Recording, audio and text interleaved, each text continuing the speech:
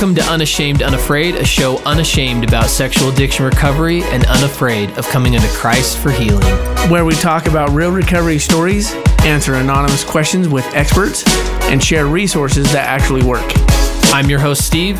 And I'm your co-host, Chris, and we are Unashamed Unafraid.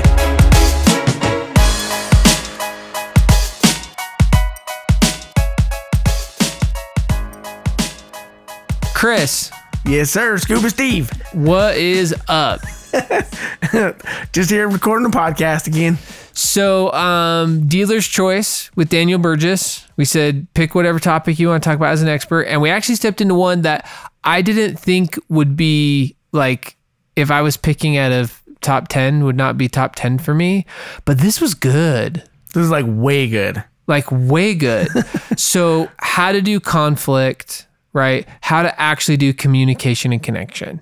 What does every person go to marriage counseling for? We don't connect, we can't communicate. And what I loved about what was shared was true, simple, applicable. Yep. His do's and don'ts are awesome. And you guys have got to listen to the episode to be able to know what the do's and don'ts are. Totally. So invite you to step in. Again, we've got scholarships. So if you need help or want to go to therapy with someone like Daniel Burgess, go to unashamedunafraid.com/scholarships or /donate if you'd like to donate to help us fund those scholarships. Give us 5 stars on iTunes. That's what we have going on. Visit the website. Follow us on social at unashamedunafraid. This one's worth listening to. Let's do it.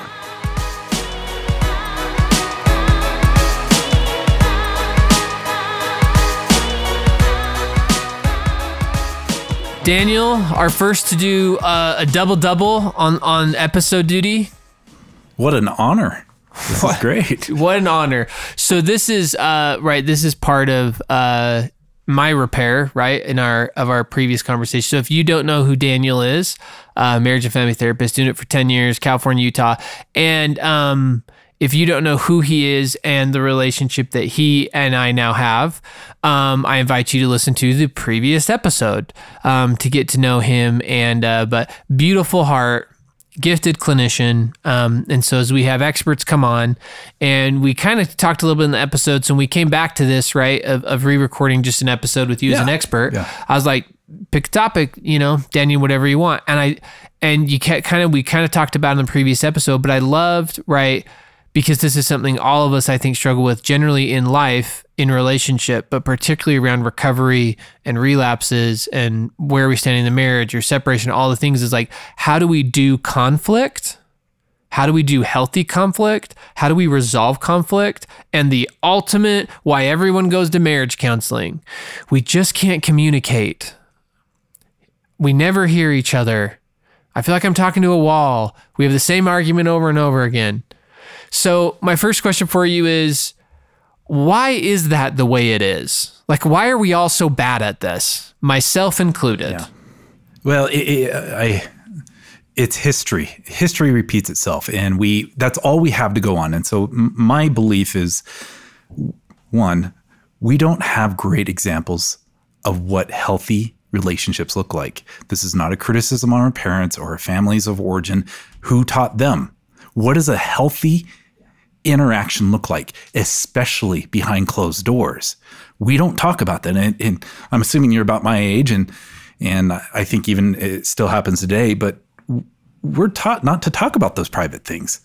For sure. And so where do we learn it? And the stumbling block I saw, so I started to develop the approach I take in having better communication that's more enriching and healing, actually in divorce court. Early on, I started working with a lot of hostile divorces, and I was like, nothing's working here. If anybody's ever dealt with very difficult divorces, very aggressive divorces, and sometimes getting pulled into the court system and stuff, man, there's almost nothing you can do. Yeah. I mean, you have to take kind of a very firm approach.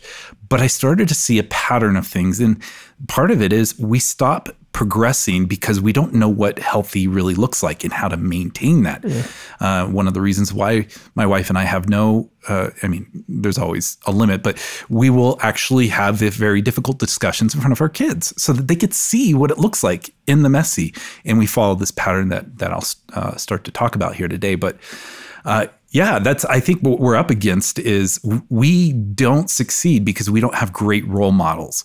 And the history pulls us back. We start science-ing. We see, you're doing it again.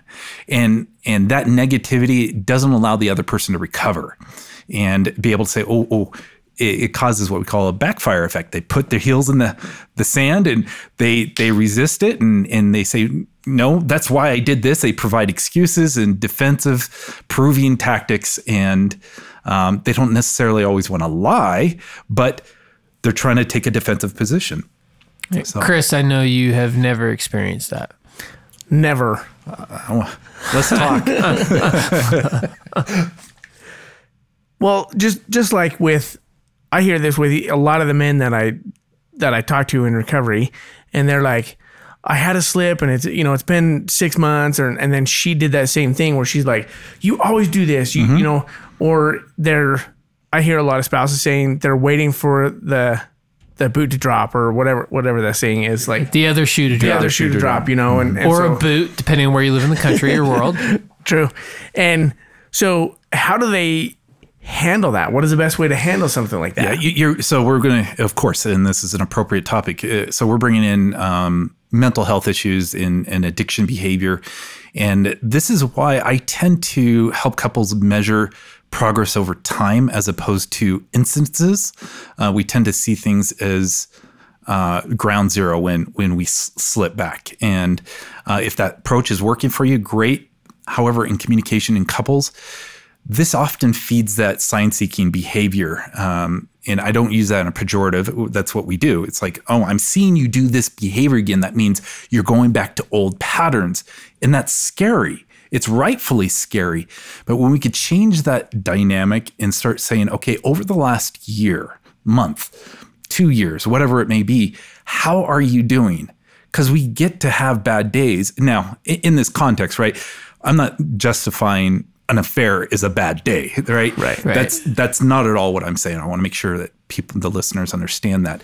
But I've got a buddy of mine that he says that he has 11 years of sobriety, right, with 2 instances of slips with masturbation during that time.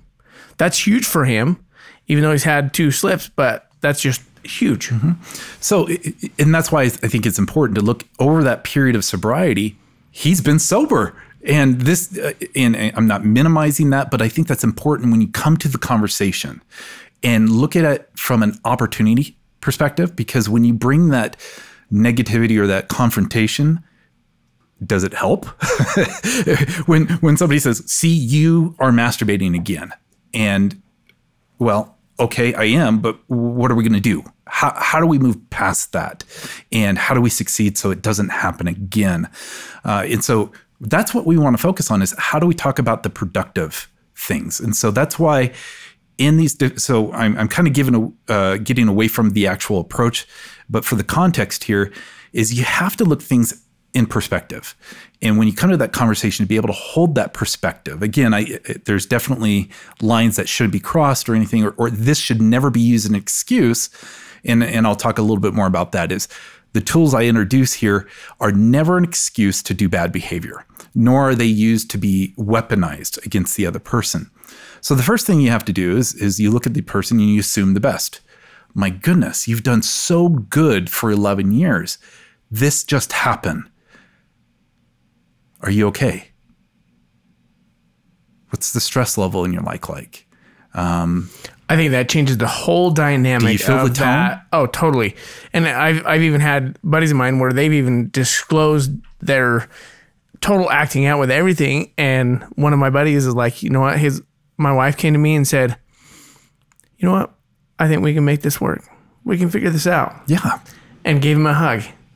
Change it. Changed everything for him. And the amount of, or how quick he got into recovery and sobriety was way faster than anybody else that I ever see. Well, and I think about from the trauma perspective on his end, right? Every time someone's like, I don't want to be honest, why? It's fear of abandonment, rejection, often felt through anger. Why don't you want to tell your wife that you looked at porn again? Because she's going to freak out. She's going to get mad and she's going to kick me out of the house, or she's going to divorce me, or, right. It's the threat of connection. That is what is why I'm not going to enter the conflict conversation. So I'm going to do avoidance, which is just still doing conflict, but just poorly. Yeah.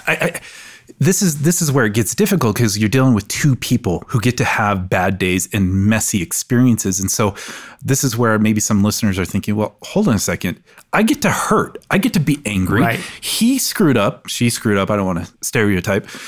They messed up. And so why do I have to be the good person here? And that's that. You're right. You're right. You get to be angry. And I'll talk about how we deal with that in the moment, so it's productive. But if we want to succeed, we also have to start seeing these slips or whatever mistakes or bad days as opportunities to succeed.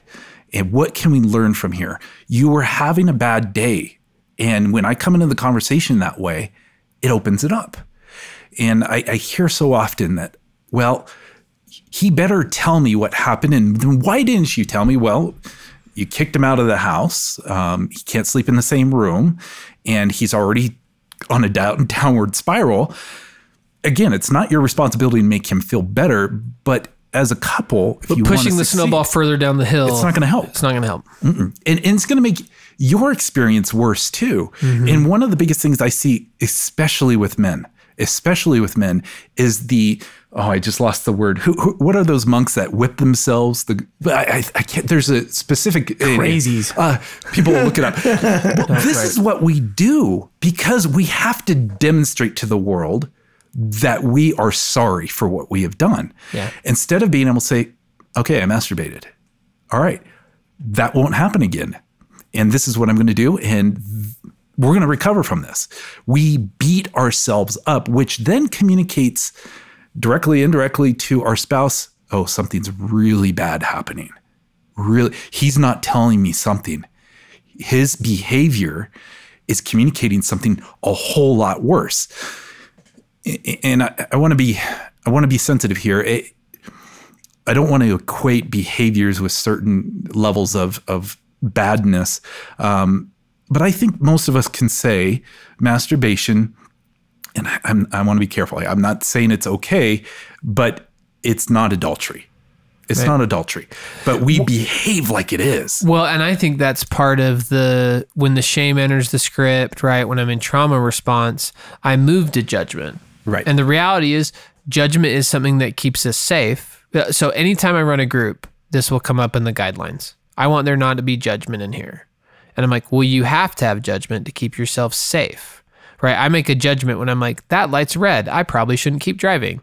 Like, so we have to have judgment. But when we're in that response, right, we go to what you're saying, where it's the all or nothing thinking, correct, the drama, where we blow. And so we blow past anything to, I got to like super judge what's happening here. And I think to your point you made earlier, right, we lose perspective when we do that. Correct. Because that's what I was thinking is that, right, spouse, they're not responding to, he looked at porn one time this week. They're responding to the last 10 years of porn use. And they're packing all the response of all of that trauma into that single conversation.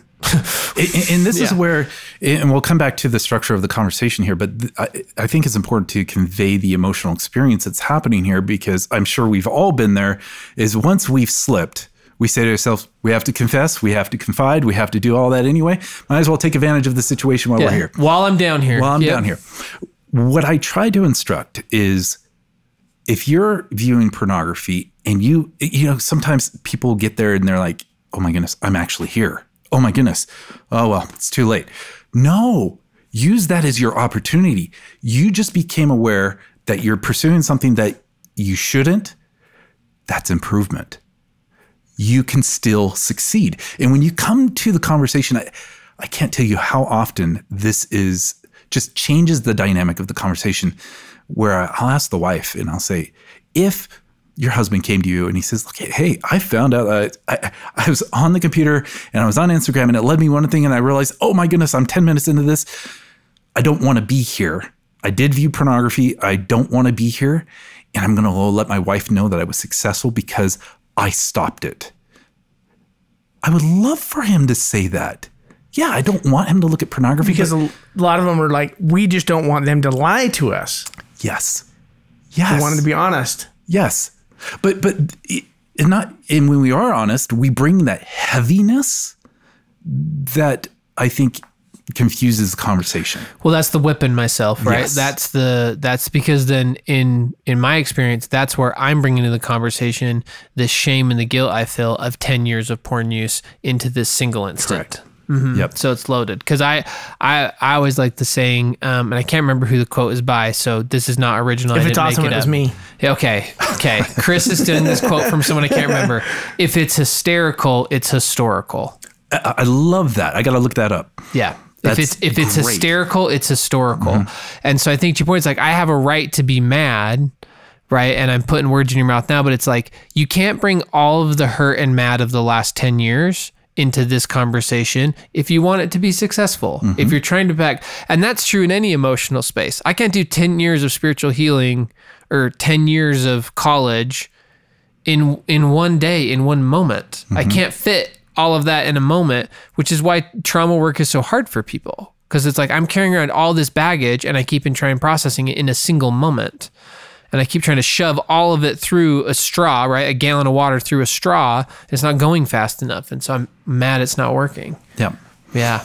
It's such a bad cycle because just so many men I talk to, it's like I have to demonstrate. We go to therapy and they're going to accuse me that I'm not taking it seriously. And so there's this cycle that is just fed. And if we could break away from it, and that's going back to your original question is why aren't we successful with that? And we've got societal scripts, we've got therapeutic scripts, we've got, our interactions with our spouse that just constantly feed this. But if we could break away from it and if we have structure around this, and that's where I introduce these do's and don'ts to conversations is when you need to talk about something heavy. It doesn't even need to be confessing. In fact, it could be just you didn't get sleep for a few nights and you're not emotionally there.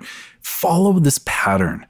Go into the conversation not proving, defending, convincing, or retaliating. Those are the don'ts. Those are the don'ts. Say them again slow for those of us who want to write them down. And I always focus on the don'ts first because it's actually easier to step away from the don'ts than to actually do the do's for a lot of people. So here they are. Don't prove, defend, convince, or retaliate. People are like, that sounds redundant. Yeah, I am trying to make a message here. Don't step into these areas. So when you're going and you're we want to confess to our spouse or confide rather. I don't think we should be confessing to our wife. Right, but any conflict, any right? conflict, heated conversation, argument, whatever. Right. You're going to follow this pattern is don't go into the conversation starting to think, and it's not just out of your mouth. It's in your brain. Okay. I got to share with her this, but I want to be able to say why I did it. And this is how I did it. You go into, we bring the That sounds like every addict. Dude, that sounds like every person. But we're trained to do that. True, don't think about it this way. People Like, say, I need to prove every conflict. my spouse is lying to me. I hate that, not because it may be true or untrue, but think of it this way. A lot of people who are addicts have had a lifelong series of disappointing people. Me, in my full-blown ADHD dyslexia as a kid, I had a teacher tell me to stop reading a Hardy Boy book because I couldn't. I literally had that in third grade. I had series of disappointments throughout my life. My poor writing, my poor grammar, people pointed that out. And all I wanted was to be accepted for what I could bring to the they table. just shamed you, yeah. And so when we say, think of it this way, you see your kid doing something wrong. Maybe they took a cookie or whatever, and you confront that child and you say, what did you do? Well, they may kind of dance around the story or say, I didn't do anything. Why are you lying to me? I like to think of it in terms, yes, they lied. They also they don't want to disappoint you. And we've been trained. I'm writing a book called I Didn't Marry a Therapist, because we expect at some point we should have these amazing therapist skills in our marriage, which just never even happens. Yet we demand our spouses to be able to have this level of communication that even therapists don't have. We talked about that before. And so How do we do this? We come in, we avoid the proving, defending, convincing, and retaliate. Retaliating can take in so many different forms. It could be mimicking their behavior. Fine. You're going to treat me this way. I'm going to treat you that way. Or it could be stonewalling. It could be anything that breaks connection. If she acts this way, then I'm going to just react this way. Well, I love the Terry Real quote. Like what's coming to my mind of avoiding the don'ts is Terry Real. Do you want to be right or do you want to be married? Right. Because if you want to be right, oh, sorry. Yes, you ain't that's going to be correct. married, Not right? Yeah. So, well, that's his question, right? His question is, so you're entering this conflict with your spouse. Do you want to be right or do you want to be married? Right. That mind shift of like, I'm not, I mean, it is mind. Yeah. So I'm not trying to, because again, if I enter it right with those 4 don'ts, it's about being right. Yeah. And by default, I'm going to lose. And I want to remove that whole go well. dynamic from the conversation, because that's what causes us to not connect, is going into a conversation right or wrong. It has nothing to do with that. So what I suggest doing is the do's, and this is what they are, just 4, is be clear, concise, confident, and caring. In relationships, go ahead and throw in loving there. I just wanted another C word for the alliteration. But being clear, concise, confident, and I want to clarify in here, confident doesn't mean I am a good person. It means it's not arrogance. It's not arrogance, and it doesn't mean you're even feeling confident. It just means present. Look at, this is what happened. You're doing it with clarity. You're doing it without excuse. It's kind of redundant like the don'ts. Be clear, concise, confident, and caring. Watch how the conversation changes. It's beautiful, absolutely beautiful. We over-talk everything, and it keeps us from actually connecting. The other one, so assume the best, the 4 do's and don'ts, and then avoid what I want to find a different phrase for it, the divorce equation. And that is this. If you loved me, fill in the blank. Mm-hmm. If you cared, fill in the blank. It's a logical fallacy. Right. It's placing a manipulative condition on something. It's assuming mind reading. It's assuming it takes the responsibility of us not having to say, actually, I need you to do this. And let's take maybe a silly example. I want you to come. If you love me, you'll come to my family for Thanksgiving. Well, I don't get along with your family. I don't want to go. The most loving thing you could do is actually communicate that. I'm struggling and I know my limits. And because I love you so much, see, hear the clear, concise. You don't have to prove anything. I love you. And I know if I'm there for more than 2 hours, and maybe that's the arrangement, is maybe I could be there for 2 hours, or maybe not this year. And then next year I can try that, because I want to come home and I want to feel close to you. And I know my limitations. Recognizing our weaknesses to give us an opportunity to thrive in the relationship. It has nothing to do with right or wrong. And when we place those conditions on each other, then we set each other up for failure. We go right into the proving and defending. Oh, I do love her. I'm going to go ahead and go to the family Thanksgiving and suffer with everyone harassing me. Or right. Which then I look at the codependency that enter relationships, right? So, okay, I want to be right. I mean, hashtag go read Mr. Nice Guy, everyone. So I'm gonna say yes to going to Thanksgiving. Active self-betrayal, collusion, codependency, exactly. Whatever you want to say. So because I want to be close to my spouse, so I'm going to self-sacrifice, self-betray to be close to my spouse. And then you want to know how I show up at Thanksgiving?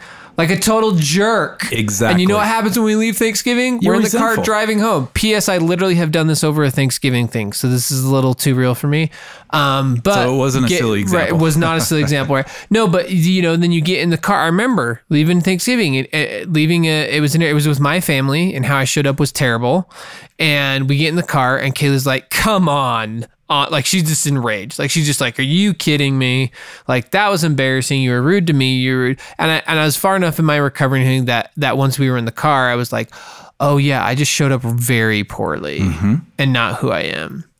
And so I think that's the thing that people miss, because it's like, well, if I'm honest, we're going to be in conflict. And it's like, well, if you're dishonest, for sure you're going to be in conflict, and it's probably going to be bigger. Stop setting each other up for failure. And that's where I think it's critical. We measure success, how close we felt, how we respected our limitations, our weaknesses, and our strengths. And so people will say now, well, what if I'm angry in the moment? What if we're both having a bad day and we can't really embrace the clear, concise, confident? I'm going to give you a personal example because I love how you structure your show. And so I will get personal. My wife I share this in presentations, and so she's totally fine with me sharing this now. I'm not diving into something too personal here. When we got married, we're a blended family. So she uprooted her kids, 3 girls, my 2 boys. We're almost a Brady Bunch family. And so close. So close. I should have tried harder. Of course, I decided the best thing to do at that time was to go back to school and let my wife raise the kids while I'm at work full-time, school full-time, and doing clinics. Let me be clear for those who are listening. Yeah, you jerk. Why did you do that? We prayed about it. We felt it was the right thing to do. It was a very partnership experience. But about a year into the 2-year program, I was coming home. We were literally getting up, no hyperbole here, at 4:30 in the morning and going to bed at 10 or 11 o'clock at night every day during the week. Why 4:30? The only time that we got to date each other was at the gym, and we would have a 5 a.m. gym, and that was the best thing for us. It's actually got us through so much. But I remember a week that I was coming home and my wife was clearly distant, and I own up to this. And I knew she would be crying and she was having a difficult day. I would go right to bed thinking, we got to get up in a few hours. It'll be fine.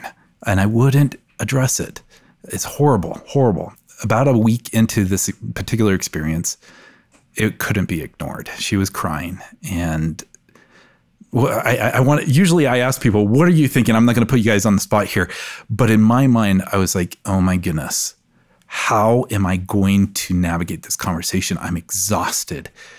Who did I just make the conversation about? Me. Not about her. I didn't create a safe place for her at all because I was concerned about what was going to happen or discussed or shared. And so she started to share. I put my arm under her and I pulled her in. She started crying on my shoulder. And no matter how many times I tell this story, it hits home. And she starts saying things for about 30 minutes. The boys miss you. This is difficult. This is hard. I don't know if I could do this. The thoughts I was having, this is difficult for me too. Do you think it makes me happy to see my boys sad that you're struggling? We made this decision together. Who was I making the conversation about? Me. And I realized that. And I never sugarcoat anything. In fact, that's why I do my podcast the way it is. I think we have too many perfect examples out there, which aren't always perfect. It's messy. It's hard. And even if you have the best way to interact, it's still going to be hard. And that's what it was for me. I had to be clear, concise, and confident, but I was falling into the proving, defending before anything was even said. And she started saying all this stuff, and I wanted to defend. That's not exactly what I did. And no, that's not what the boys, no, who was I making the conversation about? Me. So I bit my lip. I literally bit my lip. And there was about a point at about 30 minutes in the conversation, or she talking to me, she said, I'm sorry, I'm complaining. Perfect opportunity. It was the window of opportunity. I said, clear, concise, confident, caring, and loving. I haven't heard a complaint. I've heard an amazing woman trying to do her best, and it's hard. Tell me more. I had to fight back every desire to defend myself and to say, you didn't represent that situation correctly. This is hard. This is suck. I even want to say, fine, a year into a 2-year program, I want to say, I'm done. It's not worth it, right? I just catastrophized everything. And that's what we do. Yeah. We lose connection. But what was valuable there wasn't about who was right or wrong. It was creating a connection and communicating safety. You get to tell me whatever you want to tell me without fear. And we're going to sit with that. She spoke for another 15, 20 minutes. And it's late, it's near midnight, and she says, thank you. I love you. Aside from saying, tell me more, I didn't say anything else. She needed to connect with me. And I almost robbed her of that experience. So in this experience, whether it's masturbation, a difficult conversation, what we're craving, we hear it all the time, is connection. Right. But we go right into these conversations disconnecting. And if we could get past that, amazing things will happen. About a week later, this similar thing happened again. And this is why I think this part is important, because I had to recognize my limits. At that time, the second time, it was getting tough. I was burnt out. By the way, in addition to ADHD and dyslexia, I have sleep apnea. So I am all over the place, messed up. And I was fried. And I knew I would not be able to do that again, even the second time around. And so she started, as I pulled her in and she started talking to me, I paused and I said, sweetheart, I said, the clear, concise, confident, and caring thing. I said, I love you. And what you're telling me is very important to me. And I want to give you my undivided attention. I cannot right now. Can we do this tomorrow? At 5:00, I will skip my class and I will be home. That's what's important to me. I'll sleep on this and then I want to be present with you. So what's critical here is this is the third or fourth concept here. I always kind of change them around. It depends on the relationship. Is follow up, schedule. This is a solid concept that could be applied into so many different avenues and relationships, whether you're a leader in your church or a relationship or husband and wife. It could be used so many things, because if I sat there and said, I can't do this right now and let's go to bed, I want to rest on this, what's going to happen? When are we going to talk? Yeah. You're just avoiding me. Right. You've just escalated in being honest. Right. Or even worse, I've done compliance, which is a form of denial. Like, Correct. How do I get you to stop talking right now and then pretend we're never going to do this again? Right? Like, how do I end this now? So this is why the kind. follow-up actually should, in most cases, especially if this concept is new, include not only a schedule, a time, but a duration. The duration is key for the reason that you just brought up. We don't know how to end a conversation. And I don't want to get wrapped around semantics, but for the concept here, I actually say it's more important for safety than understanding. When we go into these conversations, we're craving to be understood. What you provided to me in our previous episode was safety. I did not expect you to understand. And it was not my, and if you didn't, and if you said, I understand, I'm not going to hold you to that. Right. But it was how you demonstrated love and respect was safety. Right. The reality is I don't know what other people are experiencing. No one can. And we get into a dangerous position when we start to say, I understand what you're saying. Why do we do that? To either end the conversation or because we do think we understand. But then what happens is the next day we do something that clearly communicates we didn't understand, and it upsets our partner. It's like, didn't you just hear me? I spoke to you for 4 hours until 3 a.m. and you said you understood, but clearly you don't.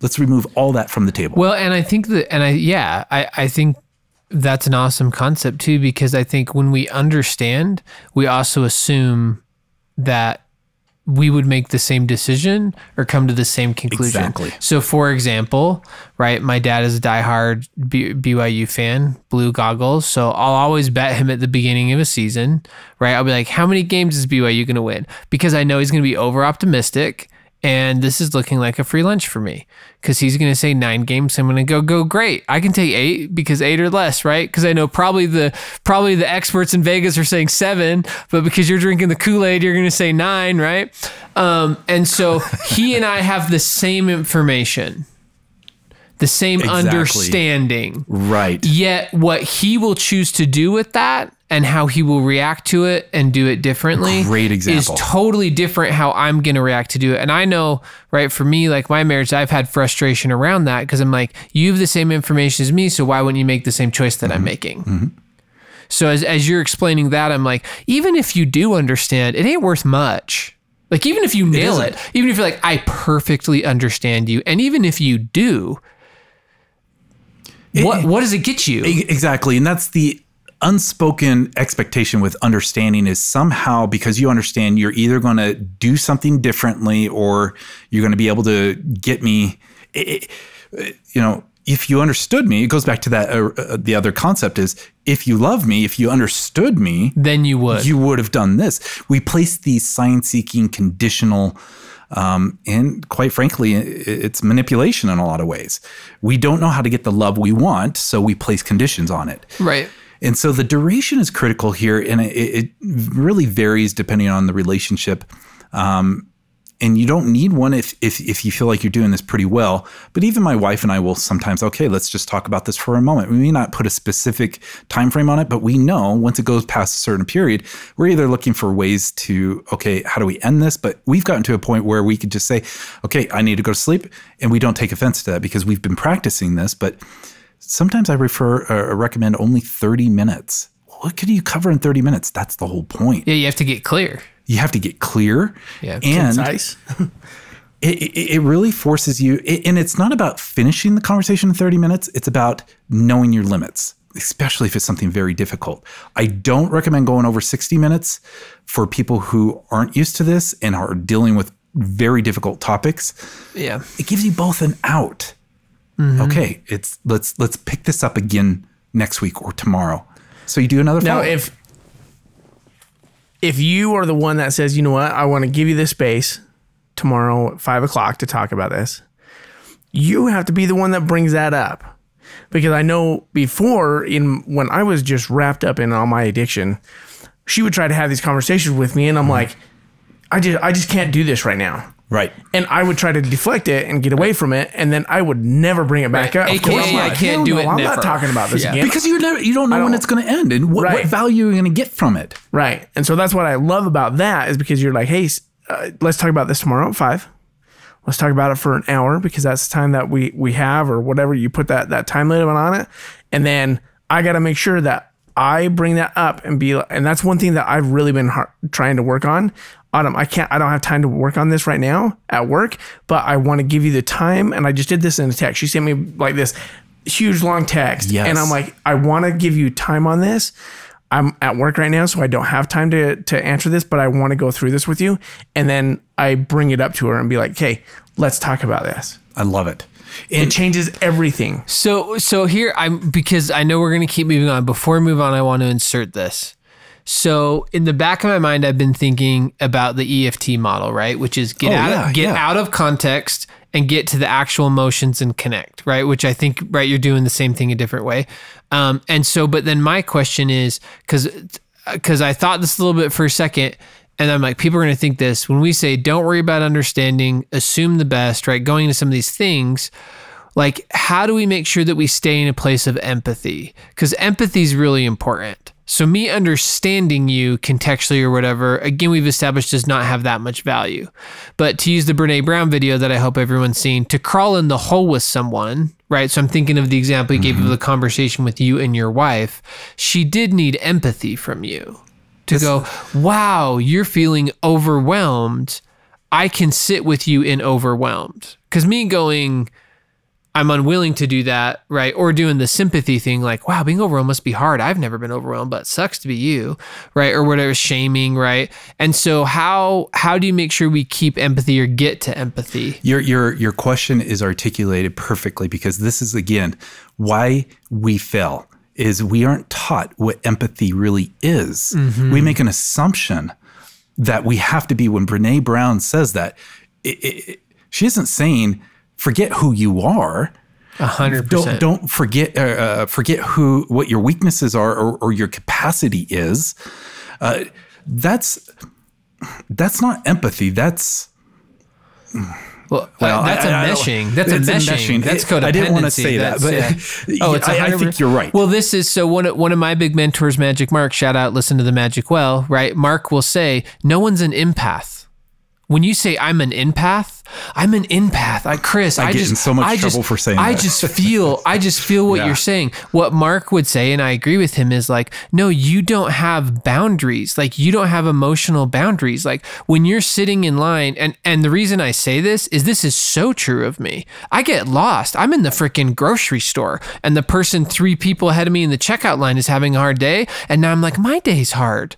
I'm in their thing, right? Or the emotional flooding people experience, like there. And so I think, like you say, like we have a lot of things that we should just do a whole episode on terms that we believe are hijacked, that people think they mean one thing, really they mean something. That's a whole episode we should do. But you're right. Like, people see empathy as all of these things that I agree with. Like, it's not. Like, me being flooded by your emotions is not empathy. Me saying logically I get it or I understand is not empathy. And so there's all the don'ts. Get us to the do's, so Daniel, of empathy. This is what empathy can look like.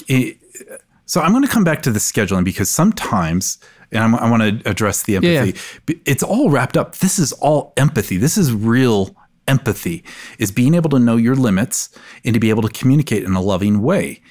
And so what if you are let's say we said 5 o'clock tomorrow. One of the things I struggled with early on in that very rigorous and overwhelming schedule that we had is I'd spend a full day at work, and then with clients, I'm emotionally drained. And the first thing that my wife wanted to do, and boy, this tore me up, was I would walk in the door and she would embrace me and start kissing me all over the face. And so I am overwhelmed. I love her. And for that first year, I didn't say anything. I just embraced her, but it was physically painful for me. And I started to think, oh my goodness, if I love her, I would be feeling like she is.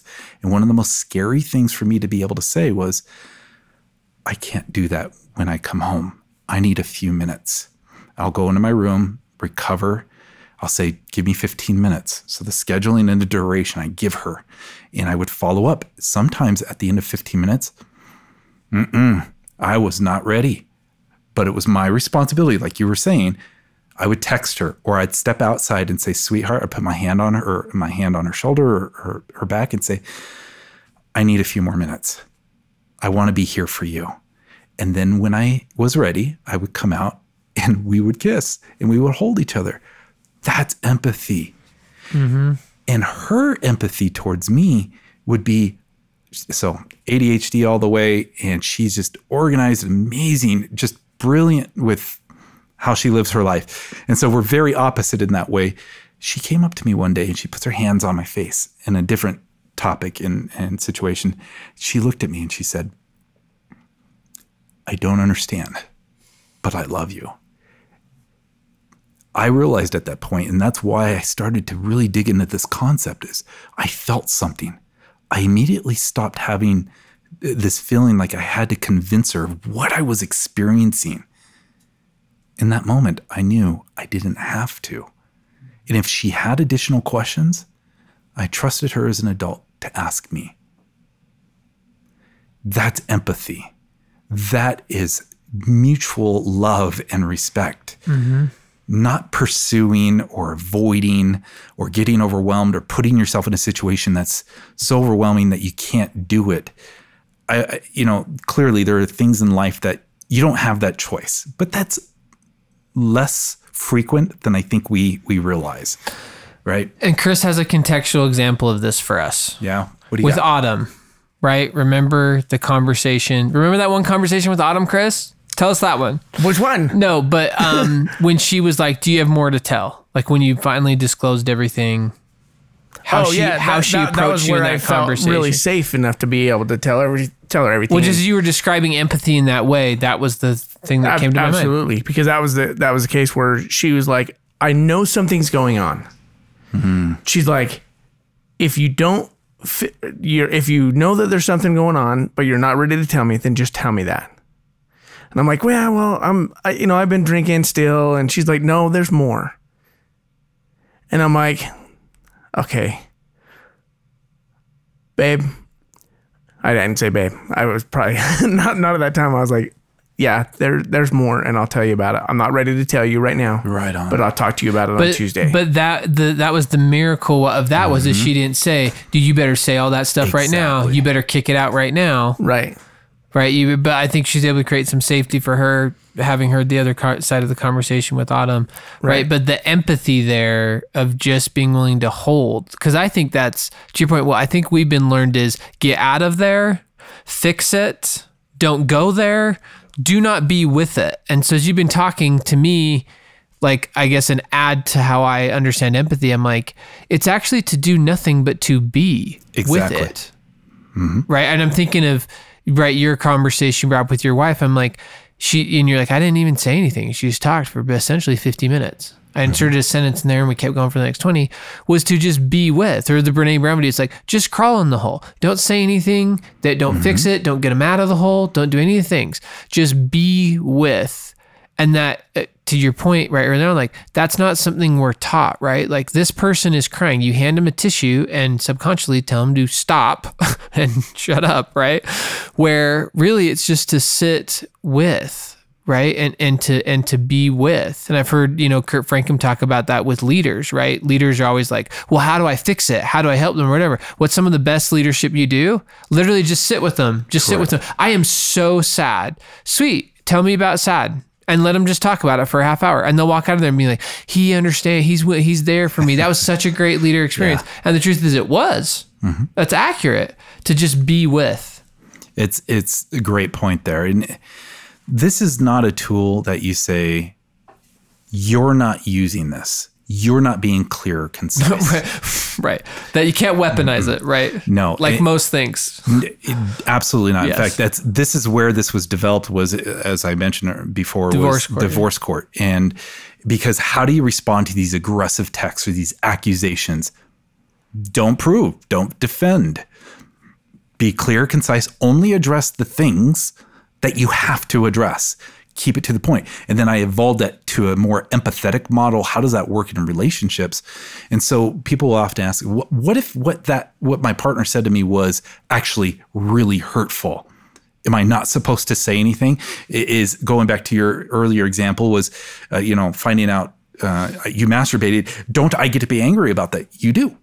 And you don't bury that. What you do is you be clear, concise, confident, caring about it. I hear you.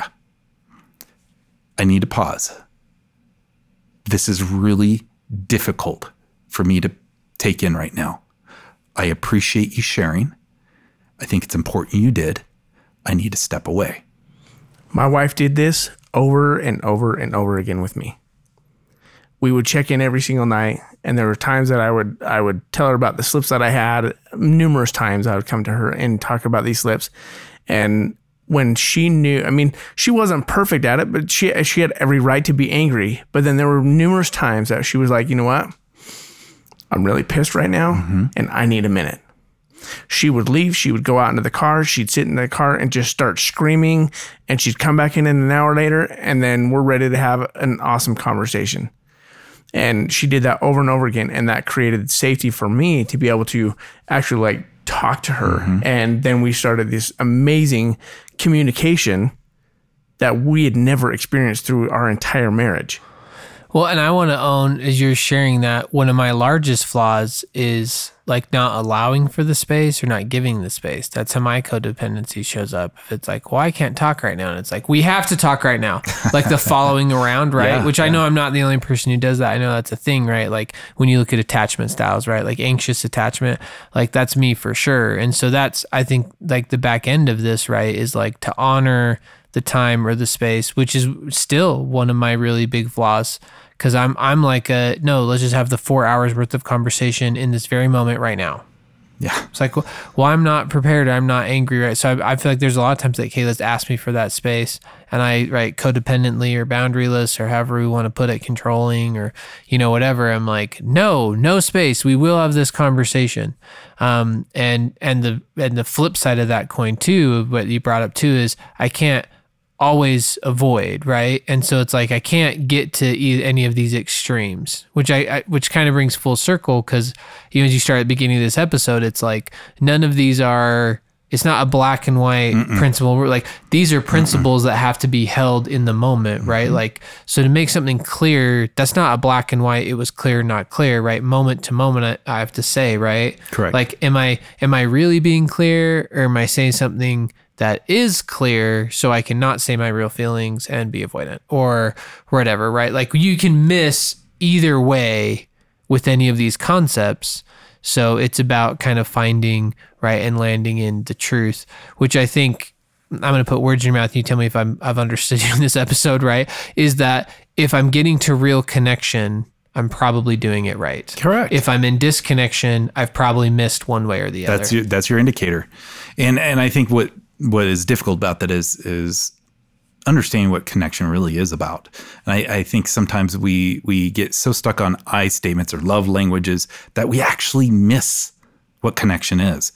And so going forward in these conversations, it's critical that we praise, partner, and create a mutually desired outcome. I phrase it that way very specifically because I'm not saying a specific outcome. Find opportunities to measure success. Instead of focusing on that negative thing, you could definitely say that hurts or that's overwhelming, but then you praise, thank you. I can't imagine how scary that was to say because I'm feeling fearful. So that's where you can use like I statements, but taking personal responsibility for your emotions. And you say and praise, this must be scary. And you could explore that. And then you partner. Partnership can look so many different ways. It's not a specific thing. It doesn't mean you have to agree or do or say or believe the same thing. I work with this in mixed faith marriages all the time. Yeah. Is their partnership is going to look very different from what they traditionally thought. And then you create a mutually desired outcome. A mutually desired outcome is something that stretches you. That may not be yours or his ideal, but how do we evolve into a mature, connected relationship that will be examples to our children on how to have relationships? That is the key. Well, and where I have self-confidence, not self-betrayal, right? That I feel like I'm my whole self. And so a ton of gems here. Daniel, if people are looking for you, where do they find you? DanielABurgess.com. I can't get it simple. Don't do Daniel Burgess. That's some Canadian photographer. It's Daniel A., my middle name, Alan. Just well, unless you're in Vancouver looking for photographer, then that would be a fine website. But you won't find me. You won't find right. And So then Daniel A. Burgess. Tell us about the podcast so people can find you there too. Improving intimacy. We deal primarily with sexual health, but very much like your podcast, we deal with the raw, the gritty, and the real messiness of relationships and how to recover from it. Okay, tell us the title again. Improving Intimacy. Improving Intimacy. Tell us the website again. DanielABurgess.com. DanielABurgess.com. Thank you for being with us. Such an excellent episode. Thank you. I hope people got as many gems as I've gotten out of this. Definitely I think every marriage or every person going into a marriage or is going to be married someday should listen to this episode. Yes. And if you're enjoying this episode and want to help us with things that we're trying to do, you can donate at unashamedandafraid.com/donate. We are a nonprofit 501c3, and those donations go to fund scholarships to help people go to marriage counseling. So literally, we have a scholarship right now that if you want to go to marriage counseling with Daniel, we will pay for 6 sessions. Apply at unashamedandafraid.com/scholarships. If you have a wonderful story or an expert or have questions, submit those, reach out to us. We'd love to hear from you. At Unashamed and Afraid. Give us 5 stars on iTunes. And until next time, continue to be unashamed.